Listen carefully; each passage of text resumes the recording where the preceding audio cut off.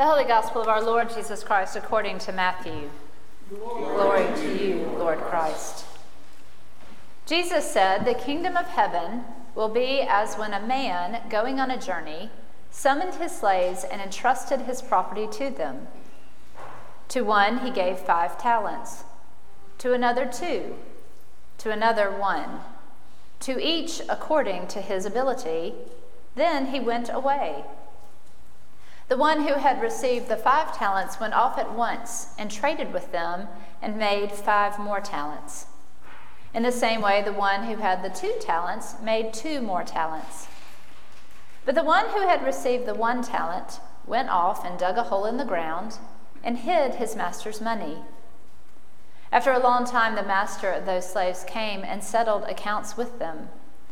Then the one who had received the 5 talents came forward, bringing 5 more talents, saying, 'Master, you handed over to me 5 talents. See, I have made 5 more talents.' His master said to him, 'Well done, good and trustworthy slave. You have been trustworthy in a few things. I will put you in charge of many things. Enter into the joy of your master.' And the one with the 2 talents also came forward, saying, 'Master, you handed over to me 2 talents. See, I have made 2 more talents.' His master said to him, 'Well done, good and trustworthy slave. You have been trustworthy in a few things. I will put you in charge of many things. Enter into the joy of your master.' Then the one who had received the 1 talent also came forward, saying, 'Master, I knew that you were a harsh man, reaping where you did not sow and gathering where you did not scatter seed. So I was afraid, and I went and hid your talent in the ground. Here, you have what is yours.' But his master replied, 'You wicked and lazy slave. You knew, did you, that I reap where I did not sow and gather where I did not scatter? Then you ought to have invested my money with the bankers, and on my return I would have received what was mine own with interest. So take the talent from him and give it to the one with the 10 talents. For to all those who have, more will be given, and they will have an abundance.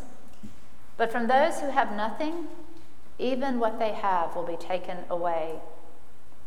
As for this worthless slave, throw him into the outer darkness, where there will be weeping and gnashing of teeth.'" The Gospel of the Lord. Praise to you, Lord Christ.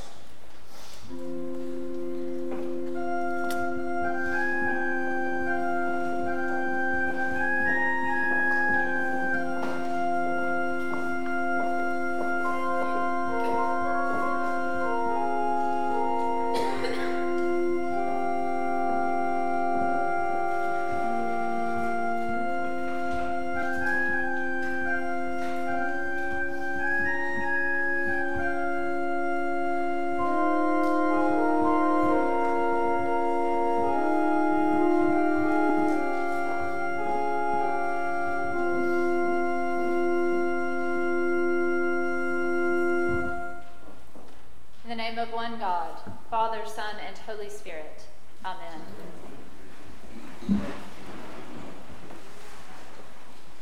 I had a friend in high school whose father gave him the equivalent of his college tuition and a choice. He could invest his money and pay for college, invest it and keep it, or spend it and not go to college. My friend didn't have to think about his decision for very long. He invested the money and used it to pay for college. He later became a wealth manager and now invests other people's money as well. He will tell you that it isn't always easy, whether you play it safe or fast and loose.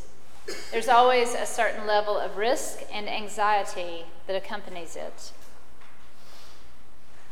This morning's gospel reading tells us the story of a master who, in his preparation to leave town, distributes money to 3 slaves. One receives 5 talents, one receives 2 talents, and one receives 1 talent. Each receives according to his ability. The first 2 invest the money, receiving double on their return. The third buries the money. When the master returns, he applauds the first 2 and he decries the third. Words like lazy and wicked get thrown around. Emotions are running high, and the whole thing culminates in the gnashing of teeth. It's all fun and games until somebody gets hurt.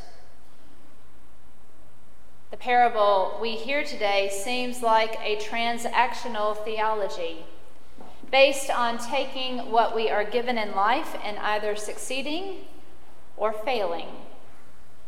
The more risk we are willing to take, the greater the payoff. The less we are willing to risk, the less return we will realize. This might sound logical, even reasonable, but ask any wealth manager and they will tell you there is a lot more to it than that.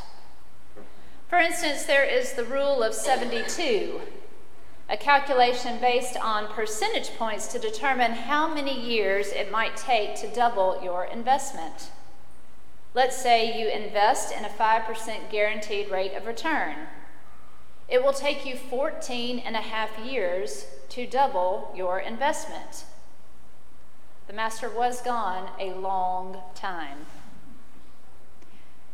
But it is in the investor's ability to take on the risk and the kind of risk they are willing to assume that will often drive not only one's attitude toward investing, but one's strategy as well. Thus, the wicked and lazy slave. His ability to assume risk is significantly small, practically non-existent. So instead of investing even in a money market, he protects the money, assuring that it will not grow, but neither will it suffer loss. The master, however, is not pleased with these actions and seems to punish the slave, not praise him. That seems a bit counterintuitive. The master didn't tell the slave to invest his money. He didn't tell him anything. He just gave him the talent. We might expect punishment only if the money had been lost, mishandled, or perhaps used for personal gain. None of that happened. And I think that might be our biggest clue that this is not about a transactional theology. And instead, it is about the deeper drives and motivations in our response to God and the gifts that He has given us. When my friend was making his decision to invest his money, he knew the clock was ticking. We were juniors in high school. He had about 2 years to make a significant return off that initial investment in order to afford his first year of tuition.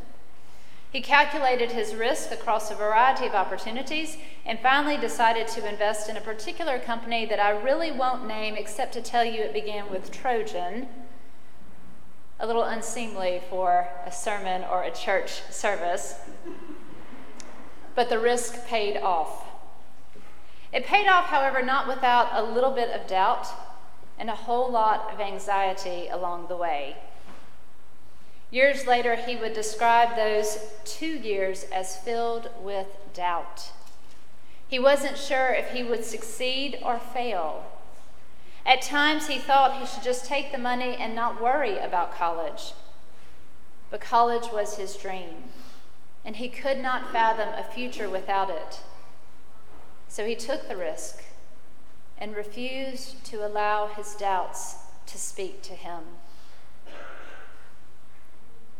Unlike my friend, the wicked slave allowed his doubts to override any sense of possibility or opportunity for furthering what he already had. Not only did he allow fear to become the focal point of his life, he then spent a goodly amount of time blaming others for his doubts and his fears, instead of accepting any personal responsibility for his actions. When his master confronted him about the talent that he had given him, the slave attempts to shift responsibility for his lack of imagination or initiative by blaming his master, calling him harsh and a thief. He had obviously not attended one of Dale Carnegie's courses on how to win friends and influence people. The master, of course, will have nothing to do with this, and he calls the slave out. The slave is thrown into the outer darkness where there is weeping and gnashing of teeth. But that is not the master's fault. We might appreciate the lack of ingenuity by the slave and how that might result in detrimental circumstances, but we do not get to blame the master, nor by extension do we get to blame God or call him judgmental. Being thrown out is less literal language and more metaphorical language for the slave's realization of his own fears, of where his life has already been leading him. He didn't invest the master's money because he was limited by his fear. That fear is the cause of his weeping and gnashing of teeth, not the master. The wicked and lazy slave may well never connect those dots, in part because his fear and self-centeredness continue to rule over him and limit his ability to dream about greater possibilities or opportunities. This story is not meant to weaponize Scripture into judgment or a punishing transactional theology. It is meant to afford us new ways of thinking about who we are in the eyes of God and how we respond to the gifts and opportunities that God gives to each of us. When we are ruled by fear and doubt, we are limited and do nothing. Much less will we dare to even dream. When we release those fears and doubts, we can embrace possibilities we might never have thought of or otherwise been able to even imagine. My friend couldn't help but dream. His future lay ahead of him, and he now had some mastery over what he might do and become. Failure was an option. But to him, the greater risk was to do nothing. He knew that doubt kills more dreams than failure does. And in that moment of his life, he had been empowered by his Father to do something more with his life and discover who he truly was in the process. He wasn't simply playing a transactional economic game. He was discovering who he wanted to be and how he could become that person. To have risked nothing would have been to have lost everything. Instead, he gained himself. The first two slaves who doubled their master's money were invited into his joy. But that probably had a lot to do with the joy and the hopes that they already felt. They were fulfilled by this experience, and they found satisfaction in what they had done. The third slave was dominated by his fear and his doubt. It spoke words of darkness to him and limited his ability to participate in life in creative and productive ways. He played it safe, and he lost because his fear overruled his hope.